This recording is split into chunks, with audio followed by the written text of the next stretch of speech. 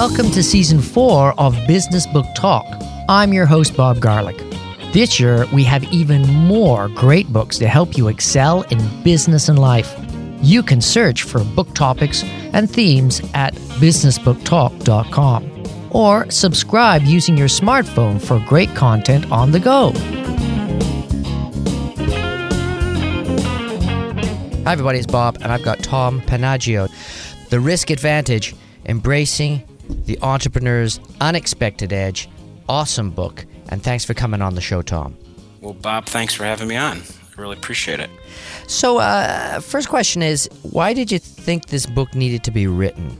I sat down and I wanted to write the history of our company, and as I was thinking about, what made us successful, all the things that I'd been told as a young business person and going to business school didn't quite align with how things actually happened, and so I did some soul searching to find out what was it that made companies successful. I was told that it was hard work and it was commitment and it was dedication, but I knew a lot of people that had all those qualities, yet they had failed in business. And in the U.S., 80% of all businesses fail in the first 3 years. So there had to be something else, and I really wanted to find out what it was. And one day, as I was sitting daydreaming about racing, which is one of my hobbies, I race sports cars, I thought about a race I won, and there was a point in the race where it just came to me, not during the race, but as I was daydreaming, it came to me what it was. It was a situation where I had to make a decision to have an opportunity to get the lead in this particular race. I had to embrace risk, and it was like somebody whacked me over the head. That epiphany came to me, and I realized we were successful, of course, because of the hard work and the dedication, the commitment, but it was at each opportunity that was presented to us, we were willing to embrace the risk of that opportunity, which kept us moving forward and therefore pushed us towards success. And so I wanted to change the attitude about risk. Most people are risk averse. They say minimize risk, mitigate risk, all those things. And I found that to be not necessarily true. I found that for us to be successful in other companies, it's by embracing risk that you get the opportunity, and therefore opportunity keeps moving the company forward.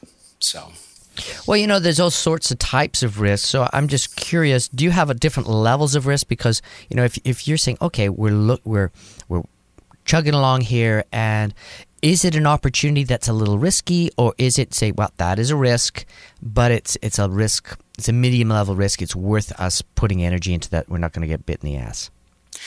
Well, all risks should fit within your strategic plan with one big asterisk. And again, I only say this because I've lived through it. If your business plan tells you to go in this particular direction, then stay on the road as you've laid out. Don't get distracted.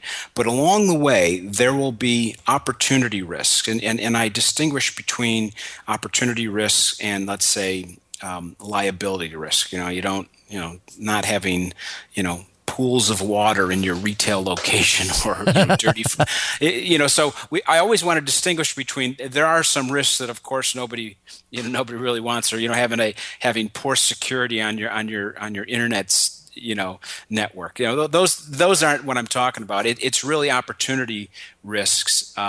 So when you recognize a worthy risk, and everybody has that, I call it the Franklin list, where you have, the good things, bad things about an opportunity. When the good things are greater than the bad things, that's a risk that's worthy of taking. Now, in some cases, you may find that the bad things are greater than the good things, yet it's still worth a risk. Again, there's no rule of thumb, or there's no rules that I put together that say these are the risks that you should take, because there's just far too many situations in business and in life that you just can't have a one size fit all I guess criteria for this. So, but we in our business, one of the second companies I founded, within 3 years of founding that business, we completely changed our business model, and thank God we did, because of that we became very successful. Well, it's interesting. Sometimes, when you, it's almost like hindsight. When you look at a company, let's say Twitter developed their character structure and the size and the algorithm to run it for internal usage, and then everybody in the office went crazy. Oh, this is perfect, and then they were sharing it with their friends, and they had to make a pivot because there was a success that was happening. Now that was a risk, because really what they were was a podcasting company. Now today they're super, super successful doing something completely different. So when you use the word change, but today they use the word pivot. Is it kind of part of the pivot strategy? Yeah, absolutely. Absolutely. Yeah. I mean, the great thing about an entrepreneur, as opposed to a big corporate behemoth, is because we can pivot relatively quickly and simply, and we don't have a lot of layers of bureaucracy that we have to go through. The greatest strength of entrepreneurism is the ability to seek the answer to whatever question you might have regarding your business or regarding the ultimate objective of your business. And sometimes the answer leads you in such a divergent direction that you may look at it and go, well, gosh, this is not what we really planned on doing, yet this will ultimately lead us to success. Do you have the courage to embrace that risk of the risk of, let's say, the risk of the pivot these days?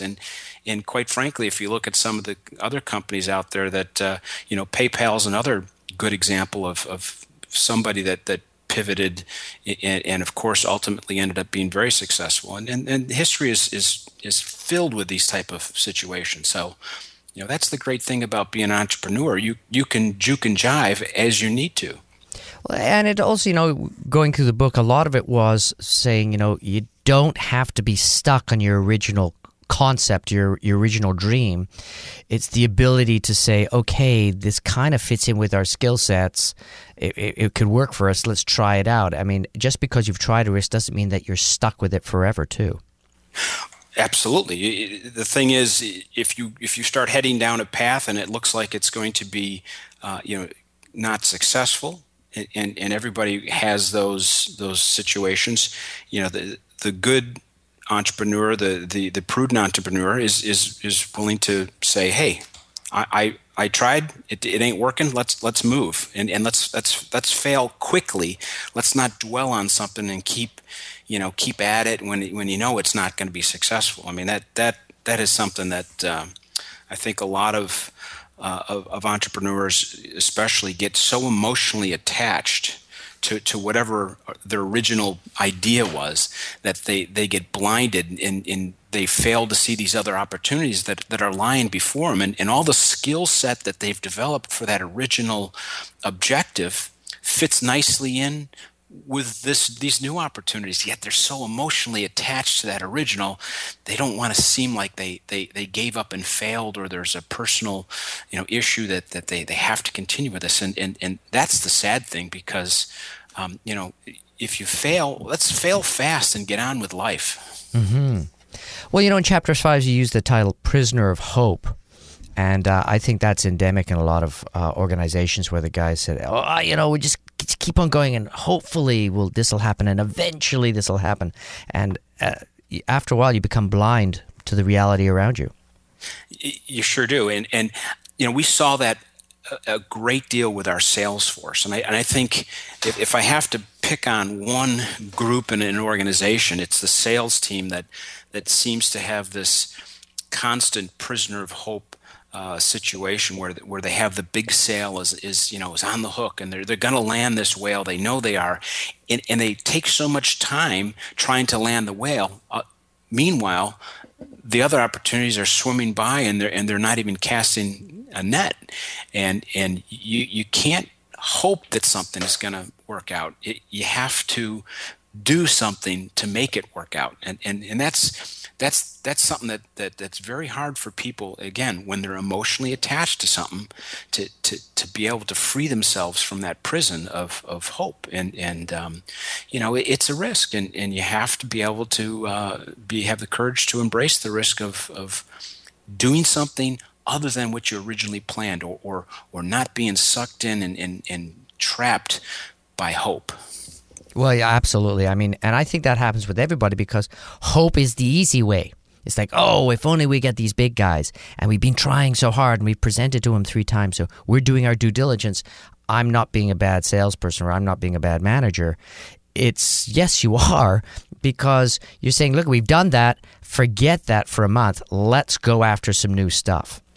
Yeah. I mean, the whole, I guess, underlying motivation for all business besides profit, of course, is moving forward. And if you're a prisoner of hope, what's happened is you've now planted yourself in one position, and you're not moving forward. You're waiting for something that's out of your control, that is ambiguous, is just not, it's not activity. It's you're not making something happen. If you go to the beach and you stand in the water and let the wave, and don't move, okay? Just let the waves rush underneath you. Guess what happens? The ground underneath you deteriorates, and next thing you know, you're sinking in the sand. That's what happens to a prisoner of hope. They just stand in the surf, and they gradually sink as the ground underneath them gets washed away. Well, that sounds so intense, dude. And then you get eaten by a shark. Eaten by a shark, that's right. Yeah, it's I think that's one of the major problems you have in a recessionary environment as well, where there's not enough cash flow going on. A lot of people say, I can't do any closes because nobody wants to buy my product. Well, then figure out a different way of selling. Go to people and say, well, let's compromise. I'm willing to lose money, or not lose a bit of my profit, just to move forward, just to get the cash going through the company. That's what banks want to see. I'll talk with people, and they'll say, but this is not a big enough deal. I say, dude, as long as you're not losing money, it's a good deal. It's keeping people busy. It's keeping the machine practiced, and that's a good type of risk. Well, my dad is a basketball coach, and whenever he would break the team to start the game, in the huddle, and when somebody came in the game, he always had the same words of wisdom or piece of advice. He always said, make something happen.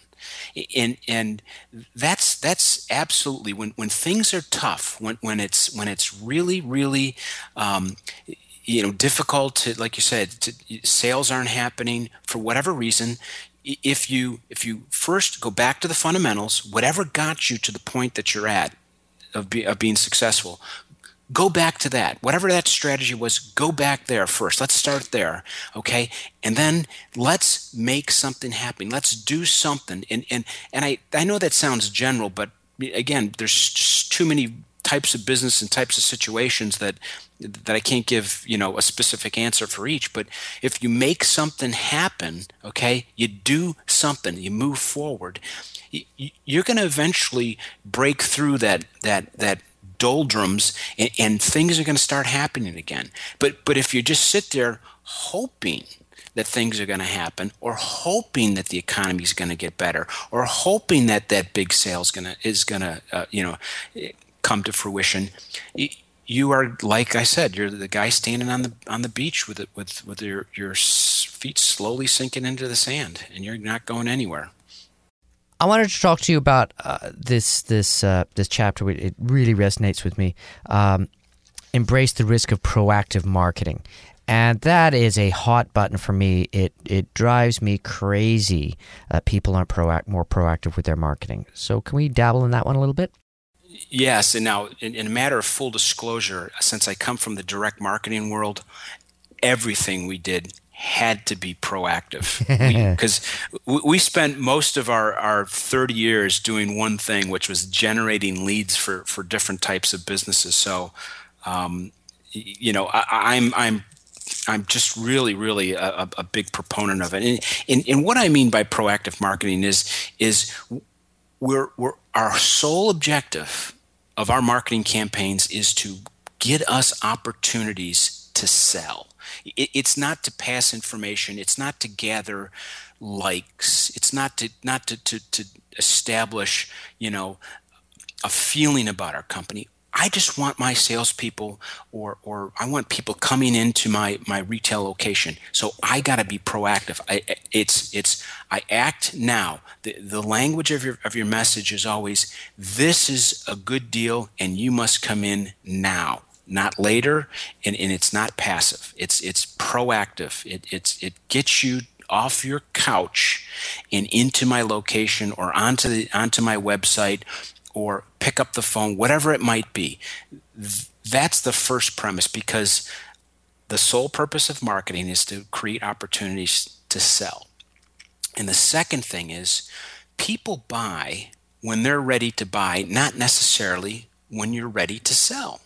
So therefore, the second part of proactive marketing is, it's got to be continuous. It's not an on-demand sort of function. It has to be continuous. The day you start your business is the day you start marketing. The day they put you into the box and put you into the ground, that's when you stop. And again, I can tell you this, Bob, we never asked our clients to do anything that we weren't going to do ourselves. So on day one, we started marketing for ourselves. And the company is still in existence and is still marketing today. And we haven't stopped, because we don't know when that prospective client is ready to buy. We have to be in front of them when that moment happens. And that's the key. The two keys to proactive marketing. The message has to be, boom, hit you hard, and it's not this passive, imagery and stuff like that. If you have an unlimited budget, fine, do all that you want, but you better have a message that says, we got this product, it's full of value, you need to have it, come in and get it now. Yeah, if you don't have a call to action, you're basically throwing money down the toilet. It's almost like you're organizing or orchestrating opportunity. That's what good marketing is. Absolutely. Like I said, it's opportunity to sell. When you're writing this book, and you kind of hinted at, you did have an aha moment, an epiphany. But when you were actually putting the book onto paper and stuff like that, what crystallized for you? What was your aha moment? Well, it really was that racing situation. That's where it came to me that there has to be some as I call it, the unexpected edge. Because what I saw was the guys that were in that race with me, they all had the opportunity to do what I did, except they chose not to for whatever reason. And that was the kind of the crystallization moment that I kind of looked at it and I went, hey, I did that. Why didn't they do that? Why didn't they take the same risk that I did? And that is part of the epiphany, that those that succeed and those that continuously succeed and have a long, successful business career is because each day they come into the office, they're willing to identify the worthy risk and embrace it, and they have that courage. It came all from that racing, because let's face it, the idea of getting into racing is no different than getting into a business. That's that leap of faith. I mean, racing is a dangerous sport, right? And to be a winner, and you can look at any sport for that matter, it's those that take the situation before them, the opportunity, and they put themselves out of their comfort zone and have the courage to embrace risk. And they're the ones that continuously are successful. And that really was the moment. It happened literally. I was daydreaming. I was trying to think, hey, what the heck is this thing here? And then, boop, it hit me. Well, it's interesting. I think the first guy decided to shave all the hair off his body when he was a swimmer, because it made it for, his hair wasn't slowing him down, and suddenly he started winning all the races. Now, that was a social risk. It's like, wow, what happens if I'm ugly, if I'm bald? It doesn't matter. If you're winning the races, doesn't matter.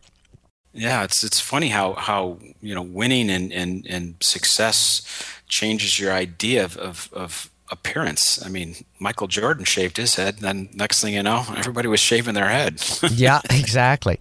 Well, that brings up a good point is, when you do decide to take a risk and go in a different direction, then you're going to get the people that copycat you. They're not really taking a risk, they're copying. Isn't that even a bigger risk? Because you don't know why you're doing it? Well, they're not willing to innovate. They and again, there's two sides of the coin here. Because in our particular business, we had a lot of copycats, but they're not. They don't all copy you 100%. In our particular case, they just didn't have that commitment. And it really was the commitment to the marketing. They weren't willing. Here's these marketers, Bob. This just blew my mind. They are telling their customers, "Hey, you got to market. You got to be sending out constant messages." But they themselves weren't willing to do that, and we looked at as that as a competitive advantage for us. Go ahead and copy us if you want to copy kind of the things that we're doing, copy the look of the building, go ahead.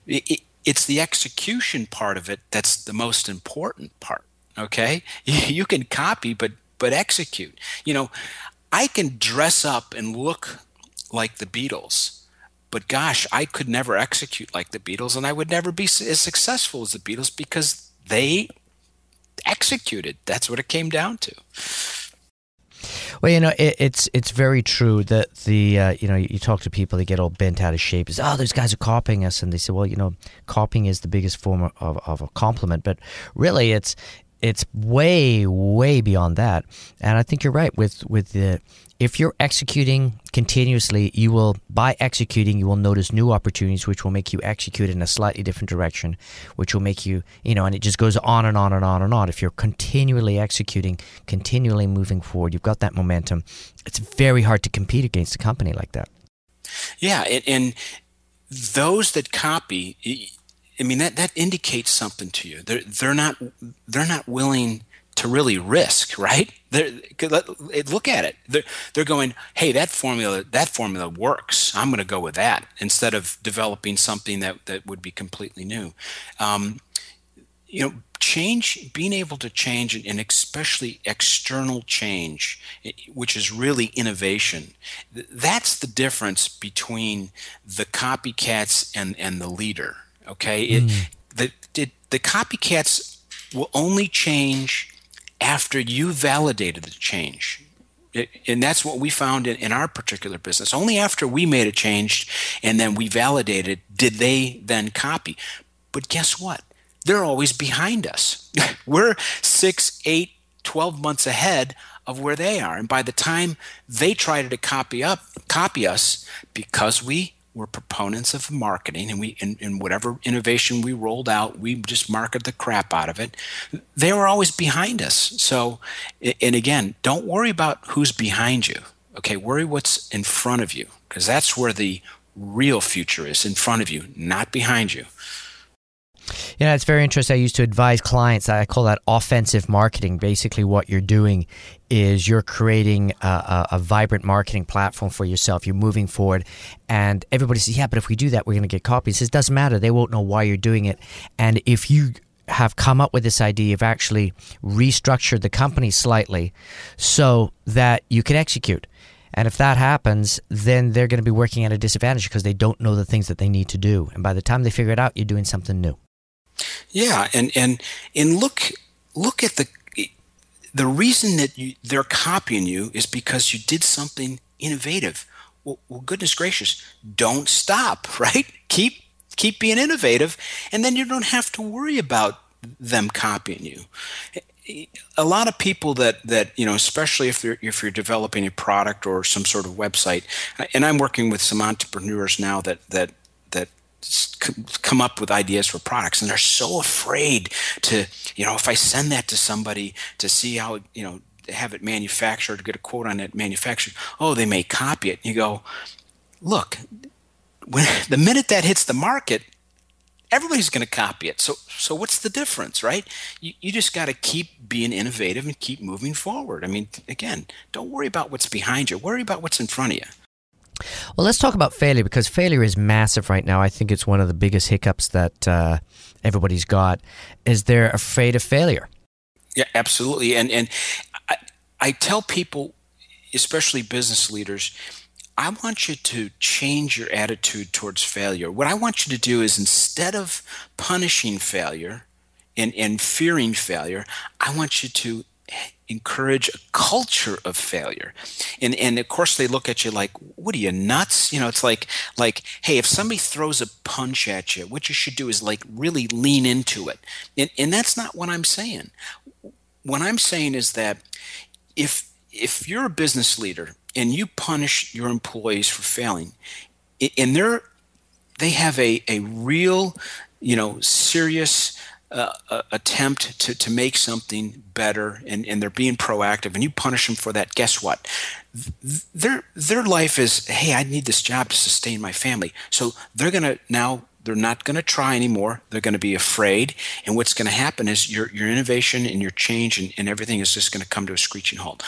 By encouraging productive failures, let's make sure we're clear about that. A productive failure versus an unproductive failure. An unproductive failure is laziness, sloppiness. That's not what we're saying here.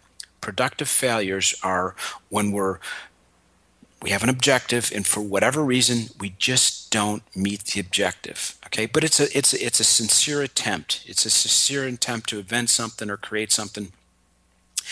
If you do not penalize those individuals who have sincere attempts to a productive and have a productive failure, what'll happen is you've released that threat. And innovation and change and creativity will flow from your company like the water from an artesian well. It'll just be a wellspring of innovation. And failure. And Thomas Watson, the CEO of IBM, said, if you want to succeed quickly, then double your rate of failure. And again, what he was saying was, you got to keep trying and attempting and moving forward. Yeah, you're going to fail, but that's okay. It's all right. You're at least moving forward. You'll get it right. You'll definitely get it right. And that goes all the way back to the beginning of the conversation where we were saying that small companies can pivot, they can change quite rapidly. A failure with a smaller company that's more agile is a lot less of a risk than failure with a behemoth, because it just takes so much time and energy to get to that failure compared to small companies. So I think the more you fail, and I wish they had a different word for it. Because it's just, we've been ingrained when we were children. It's like, don't fail, and we've failed in sports, and that's a bad thing. It's like, guys, it's not failure. It was an opportunity to learn, and the next time we do it, we'll do a little bit better. That's all. Yeah, failure gives you an opportunity to readjust. Some people will say that it's better to have failure than victory, which that's hard to believe, but when you have a lot of success, guess what happens? You'll relax a little bit, right? You start, that intensity, that focus will loosen up, and you'll start making mistakes, and you'll start fumbling over yourself, and so, but failure can tend to really sharpen that focus. I don't want to say it's not a bad thing. I mean, it's going to tell you, hey, you're going the wrong direction. Now, it won't tell you which direction to go in. Life doesn't work that way. But it'll tell you that whatever direction you're going in is wrong, and you need to make some adjustment. You need to pivot. And that's the great benefit of failure. I mean, it's not the end. There's failure, and then there's defeat. Defeat is final. You're done. Close up shop, you're done. Failure is only temporary, and it's what you do after the failure that is important and what will contribute to your ultimate success. Yeah, no, I would have to agree 100% on that, because Literally, it's the ability, and we've heard this, get off your butt and try again. It's the difference between somebody who's 19 years old and somebody who's 30 years old is the 30-year-old's been bashed in his butt a couple of times, and he realizes that it's no big deal. I can get back up, and in a couple of weeks or a couple of months, I'll be back to normal. The first time it happens and you're slapped on your butt, it's really hard because you think that's it. You only get one shot. You know that stupid sign, you only get one shot in this town? That's such BS. It's all about getting up and trying it again and trying it again and trying it again. And the more you can do that, more resilient you are, and the quicker you can do it, the more successful you're going to be with life. Now, you may not become a millionaire, you may not become this super business person, but definitely you'll be much happier with where you are in life psychologically. If you look at some of the great success stories of the last couple hundred years, one that stands out for me at least is Colonel Sanders, Kentucky Fried Chicken. There's a guy that, at 65, now this guy's ready to retire, and he sets out, he says, I believe in this formula that I have for fried chicken. And he sets out in his car with all his equipment, and he travels the country, and he fails 1,000 times. He goes into 1,000 different people and says, "Hey, I got this great idea for chicken. What do you think about selling my chicken?" And on the 1,000th one, now how discouraged could you possibly be after 1,000? And you're traveling. He's 65 years old. This guy doesn't. He's ready to retire. And it took him that 1,000th one that the guy, it was in Salt Lake City, Utah, said, "I'm in." And look, God, he's no longer with us, but look at the success after 1,000 failures. Yeah, I remember reading comic book, this Mad magazine many, many, many years ago, and they had in the little margins, they would have these little tiny illustrations, and it was the same running joke again and again. It would be this guy looking for pyramids, and then you could see just a fraction more was where the big treasure was. And he's given up and walking away. And I used to watch that, look at that. And for me, that is what gives me drive with my business to keep moving forward, because it may be tomorrow that it all comes together. It's always about striving to go a little bit moving forward. Never give up. Just keep moving forward. That's all it is. It's like my father said, you make something happen, and you're going to find success. That's what it comes down to.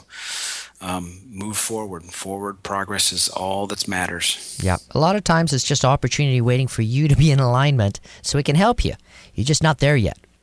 Yeah, that's exactly right. There's like Colonel Sanders. He just had to find that right individual that was willing to embrace this risk that was for this opportunity that was presented to him, and he just needed to find that right person. That everything had to align. There's no question about it. That's very important in success. Now, I wanted to ask you for all our listeners out there, what can they do today that will help them on this path to the risk advantage? The first thing is we need to change our perception of risk, and again, because risk really is the lack of certainty. You have to have confidence in yourself and your ability, and you have to be willing to step out of your comfort zone. That's the only way you're going to succeed. There's no way that you can succeed if you don't put yourself in a little bit precarious position. But it's okay. It's okay to do that, and it's okay that you could expect a little bit of failure. Okay, it's going to happen. So let's get that out of the way. You're going to have some failures. It's going to hurt a little bit, right? Everybody remembers when they learned to ride a bike, right? Do you know any kid that after they fell once just said, to hell with it, I'm not going to do this ever again, right? I mean, I just look at my kids, each one of my 3 daughters, each one had different experiences, and not one of them got on that darn bike and rode it the first time. Not one. One ended up into a palm, a bunch of palm trees. The other one, on the road. The other one just, right through into the bushes. And so you're going to fail. But be like a kid. Have the innocence of a child to go, darn it, I want to ride that bike because I want to ride around with my friends, and I'm going to accept a little bit of pain. I'm going to accept a little bit of scraped knee or elbow because I know that once I get on that bike, I'm never going to forget how to ride the bike. And that's really what it is about business. You're gonna scrape your elbow. You're gonna have some pain. You're gonna have some suffering. But trust me, once you get on that bike and you start riding, it all comes to you. And be willing to pay the cost of opportunity. And that cost is risk. And it's okay.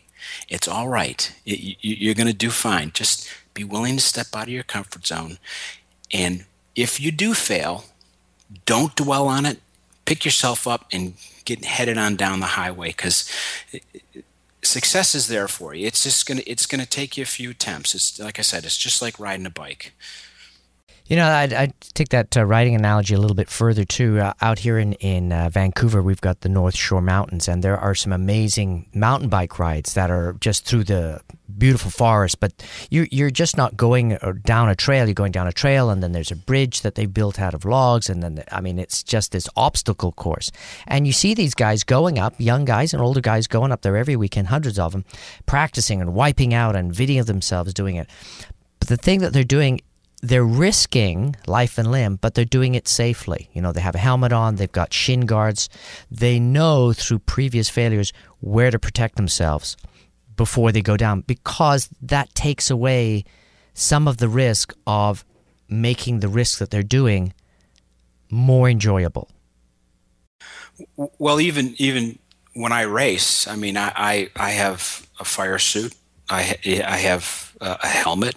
I have gloves. I have a roll cage that I sit in. You know, I have a 6-point seat belt. So I take the necessary precautions. I'm not insane, in which I would sit in the car with no helmet, no safety belts.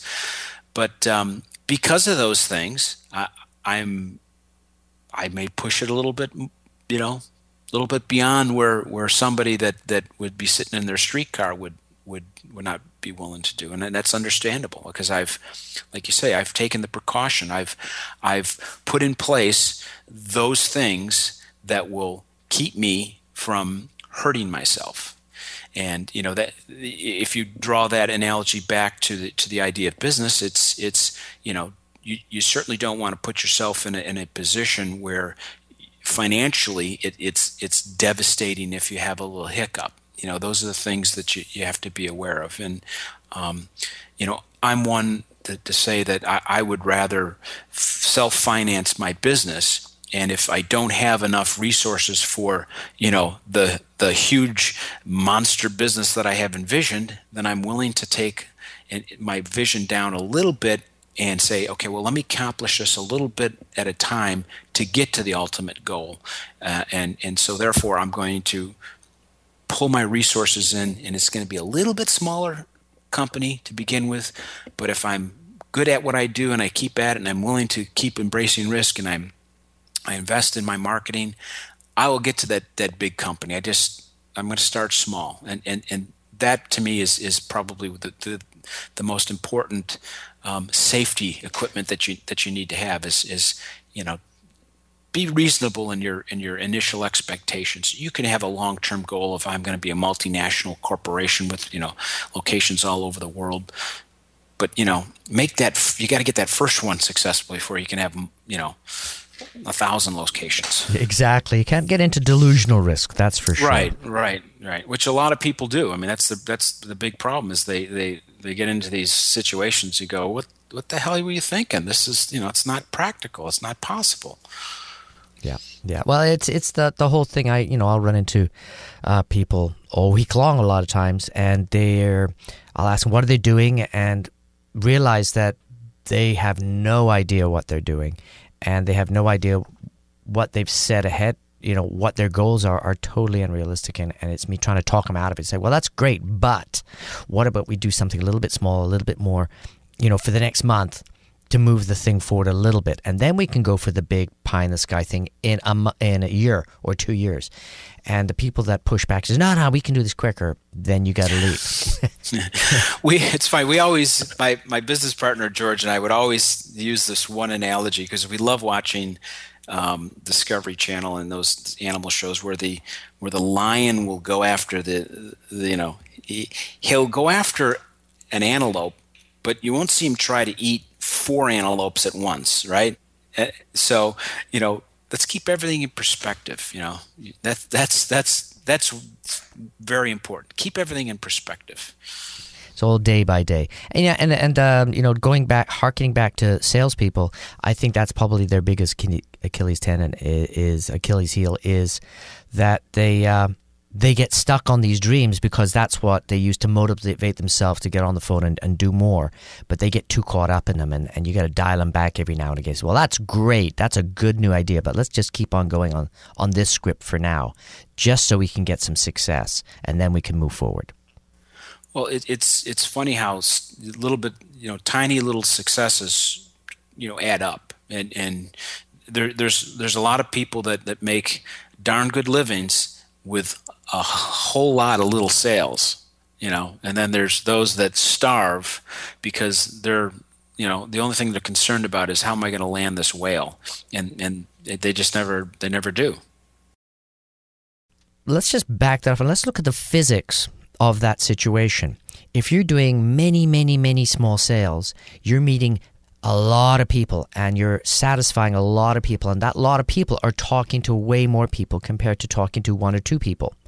If you just look at the math, it's obvious the person that is connecting with more people is going to have a much more successful long-term relationship and internal promotion.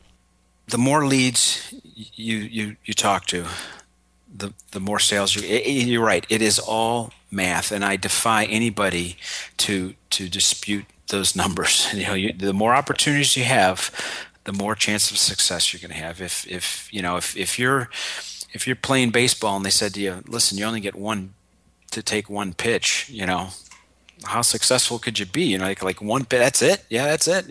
This is it. One pitch.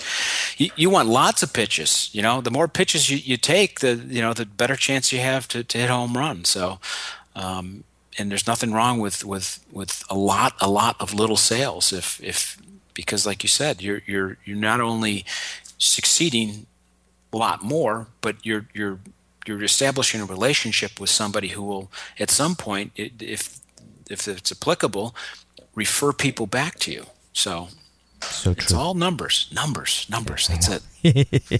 There's no risk if there's lots of numbers. That's your new book. Right. There you go. And they write that down. There's no risk. Just 10% off the top. That's all I need. Oh, that's all right. I've been speaking with Tom today. The Risk Advantage, Embracing the Entrepreneur's Unexpected Edge. Awesome book. Highly recommended for like you're saying small to medium, but I'm saying even a large organization could really, really do well by reading this book and kind of retweaking their reality and just getting into the game and start pushing a little harder. Absolutely, because a lot of big companies, guess who your customers are? They're these small entrepreneurs, and you want, number one, you want to know what they're thinking and how they think. So this is a good primer for you to understand what the small businessman is thinking about, and more importantly, I think is that in big companies it's so hard to get people to move off center and to do anything because there's just so many layers of bureaucracy and formalities. And this is a good way if a manager or a supervisor or a vice president reads this book, I think they'll have the courage and they'll certainly have the confidence to maybe change the thinking a little bit and go, look, we gotta be lean and mean. We got to go out and we got to move quickly because the competitiveness of our marketplace demands that we be innovative, creative, and we be out front. And again, there's a reason why entrepreneurs think up and create these unbelievably innovative products and services because they do it quickly, and they don't have a lot of overhead that they have to deal with. They get it done. They make things happen. Tom, thank you very much for coming on the show and sharing some of your knowledge with us. Bob, I really appreciate it. This was a good time. I really enjoyed it.